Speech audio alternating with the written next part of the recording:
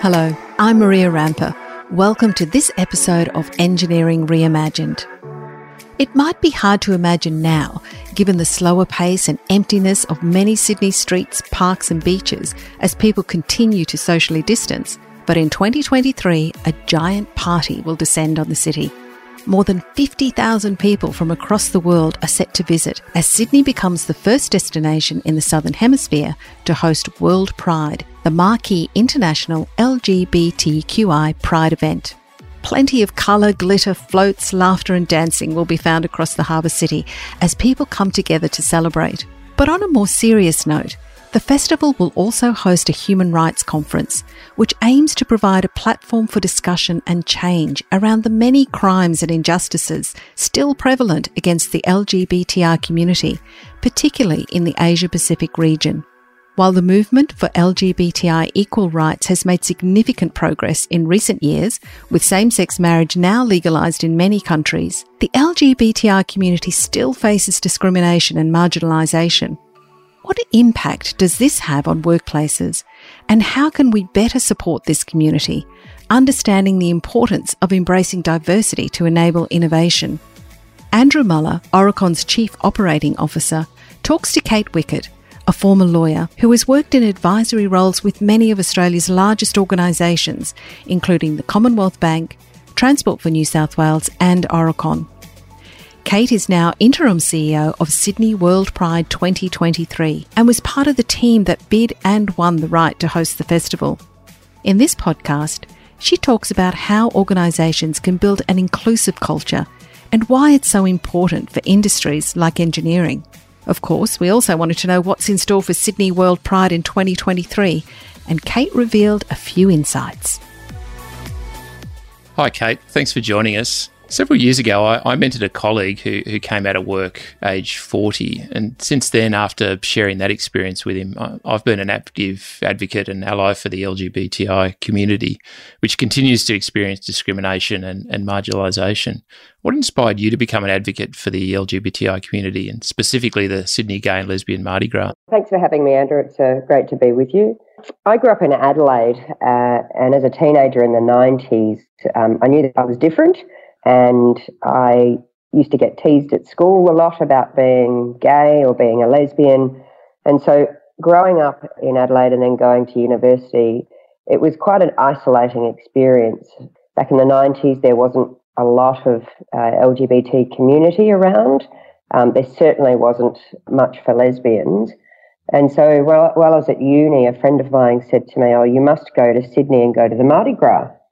And so I saved up all my money and jumped on a plane and arrived in Sydney on the Wednesday before the Mardi Gras, which takes place, the parade, on the Saturday evening. And I stood out the front of the Columbian Hotel on Oxford Street, and the place was bustling with people. And I looked up that street, and for the first time in my life, I felt what it was to have community. It was quite an overwhelming experience for me. I'd felt alone and isolated growing up, and then suddenly I was surrounded by people similar to me. And I made a promise to myself that I would do everything in my power in my life to make sure that no one ever felt as lonely or as isolated or not belonging as I did growing up in Adelaide. It was really a seminal moment in my life that I wanted to be involved. And some years later, here I am. Here you are. With Mardi Gras. Yeah, it's been a great journey. What do you think's the best way to support the LGBTI community? I think if we have a look at the marriage equality plebiscite, 61% of Australians voted yes for equality. And I think that experience, while exceptionally traumatic for a lot of the community, also for me was a resounding time for people to come together and unite. There aren't many people in the community who don't know someone who's LGBTI or don't have a relative that identifies. And this was an opportunity for the community to come together as a whole, allies, fathers, mothers, brothers, sisters, cousins, and show how much people loved their family, stand for equality, and that visible support is something that goes a long way to advocating and supporting the LGBTI community. One of the reasons I became more actively involved in this area was a moment where I became aware of the challenges that LGBTI people can face at work. So many years ago, I'd offered one of my team members an opportunity to go and work on a major project overseas. It's a really exciting project, would have advanced their career, and they turned it down. And I have to admit, I was a little confused because there's a person that's very talented, ambitious, and as far as I could see, didn't really have any, the ties that might weigh them down to a home city that maybe some people with young families, etc., might face. But eventually he had the courage to explain to me the reason he turned it down was because his male partner wouldn't have been able to legally live with him in that international location due to the laws at the time there. And that was a real sort of awakening for me for my own privilege as a white heterosexual male and opened my eyes to some of the experiences that my colleagues face. Have you heard similar stories of people's experience specifically in the workplace? That example is actually quite common. I've heard that a lot, and not just with respect to LGBTI people, but certainly even women working in those areas. I think it is a really difficult question for multinational companies who have offices in a raft of different places around the world, and the values that that company holds aren't always reflected in the laws of a particular country. I've heard a similar story with a lesbian friend of mine about 15 years ago, a lawyer with a big firm here in Sydney, and she had exactly the same experience with her lesbian partner, and it was a really difficult decision for them. It's challenging for organisations, but certainly not insurmountable in that when organisations do stand behind their staff and are supportive, I think that's really important for staff to know that we're still advocating globally for equality and for LGBTI human rights, but in the absence of that equality, the next best thing is having an organisation which acknowledges that and supportive of those equal human rights. It's a difficult one. It's essential that people can bring their whole selves to work, and we're seeing more and more compelling evidence that building a diverse workforce drives innovation and developing inclusive cultures creates high-performing teams. What does an inclusive culture look like to you? I've thought about this a lot, and when I was at Aurecon many years ago, another colleague of mine, we wrote the small business case to start the LGBT network at Aurecon, something which I'm very, very proud of. And when we wrote that small business case, we talked about an inclusive work culture. And having worked in a number of workplaces now, the thing that sets organisations apart is not just having a D&I policy, but living that D&I policy. And I think that comes down to one thing, and that's leadership. I think there's an incredible amount of good that can come from the leaders of an organisation living, breathing their values or their espoused values. And something that we used to talk about at the Commonwealth Bank was this idea of tone from the top, and where leaders are leading the organisation and they must lead by example. So an inclusive work culture for me is, yes, hiring people from different backgrounds, and that's not just LGBTI people. We often talk about diversity in particular silos or segments. For me, inclusive and diverse cultures, particularly in the workplace, are much more about cognitive diversity and diversity of experience, of which LGBTI people do form a category, if you will, or a grouping of diversity. But I often think we overlook the cognitive diversity. How have you seen the sort of landscape change since you started your career? I think there's absolutely much more visibility around LGBT issues and LGBT rights. So the visibility in the first instance is that, yes, organisations are turning their minds to it, whether that be people from different backgrounds or accessibility and disability. And the focus on LGBTI has become much more prominent in my career. So I've been working professionally now for 20 years, and there certainly weren't any networks or internal networks at any of the organisations I worked at.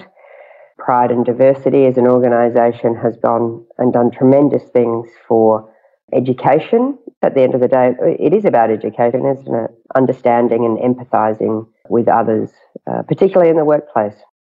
Yeah, well, earlier this year we launched Inter-Engineer with Pride and Diversity and Engineers Australia to promote LGBTI inclusion through a whole bunch of networking and advocacy activities. Why is it important to bring different ideas and attributes to specific professions, do you think, particularly for us in engineering? I think engineers are the future, aren't they? They have just an incredible way of thinking, and they obviously design and build the infrastructure for the way that we live. I know that there's a lot of work being done in STEM around having women involved in engineering. And I think diversity in engineering is so important because engineers are designing our future. And I think going back to cognitive diversity, what those engineers are designing should reflect all of the community. And so if you only have one part of, or a very small part of the community designing solutions for the future, then I think we're missing a trick there. As engineers need to be able to reflect all parts of the community. Wellbeing is something that's become a real focus in many organisations today. What do you think can be done to improve sort of health and wellbeing of LGBTI people in the workplace?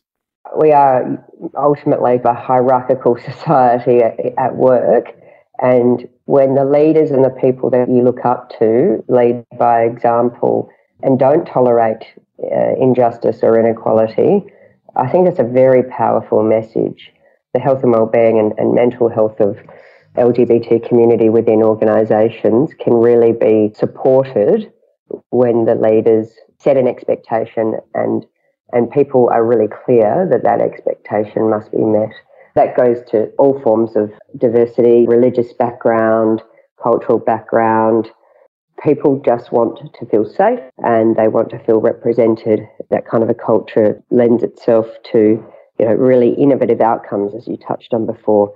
When people feel free and safe, they design, they engage with each other with great positive outcomes. Now, switching gears, we have to speak about the fantastic news that Sydney's been selected as the host of the World Pride Festival in 2023. Congratulations on the successful bid. Can you tell us a bit about what was involved? Thank you. Back in late 2018, Sydney Gay and Lesbian Mardi Gras decided to bid to host for World Pride. World Pride typically occurs every 2 years, but Mardi Gras being a small organisation, we had a bunch of volunteers.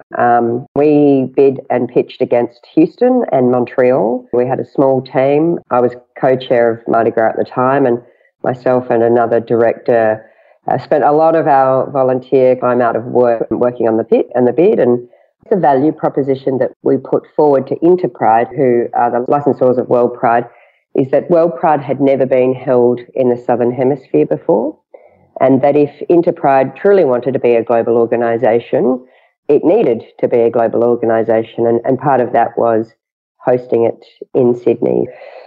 We went off to Athens last October and pitched to the membership of Interpride.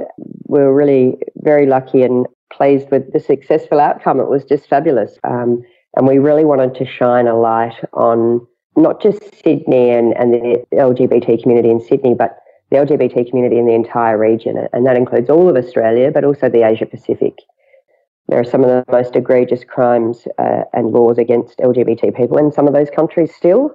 So we thought this was a great opportunity to kind of show a leadership role in the region. Yeah, we were very, very pleased with the result and very excited about what's to come in 23. How do you think your background, and you've had experience of working with organisations such as Aurecon and Transport for New South Wales, Commonwealth Bank, how did all that help with the bid, do you think?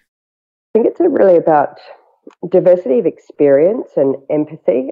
On one hand, the humanistic side of it is that I've worked in a number of different organisations, government and private, and those experiences have really assisted me, particularly my legal background.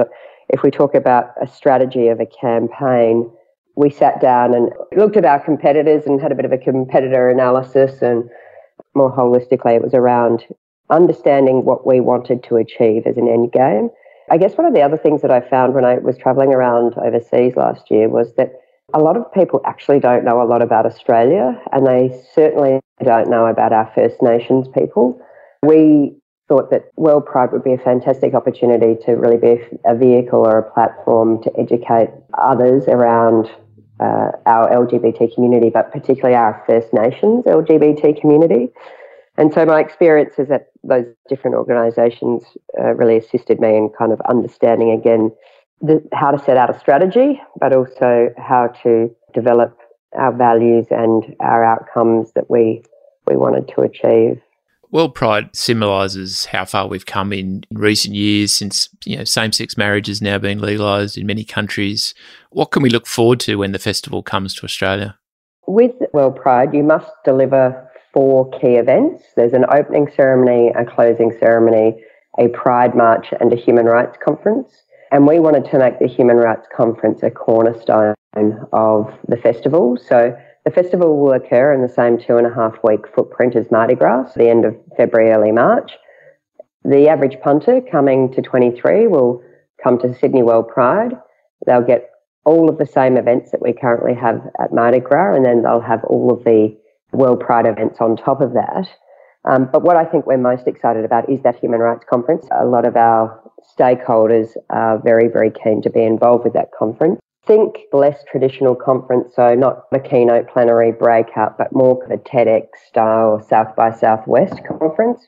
Very immersive, very interactive, and shining a light on the really diverse groups of people within the regions. We're going to have a significant First Nations component for the regions and different groups and parts of our community at that conference. No doubt we'll have a number of politicians, and certainly we're already speaking to some celebrities want to bring out. So it will be hopefully where the entire city is activated for those 2.5 weeks, not just the usual Saturday night for the parade, but the whole city will be activated with a whole raft of different events, which is really, really exciting. How does hosting this event in Australia assist the Asia Pacific, with many LGBTI communities still denied sort of fundamental human rights?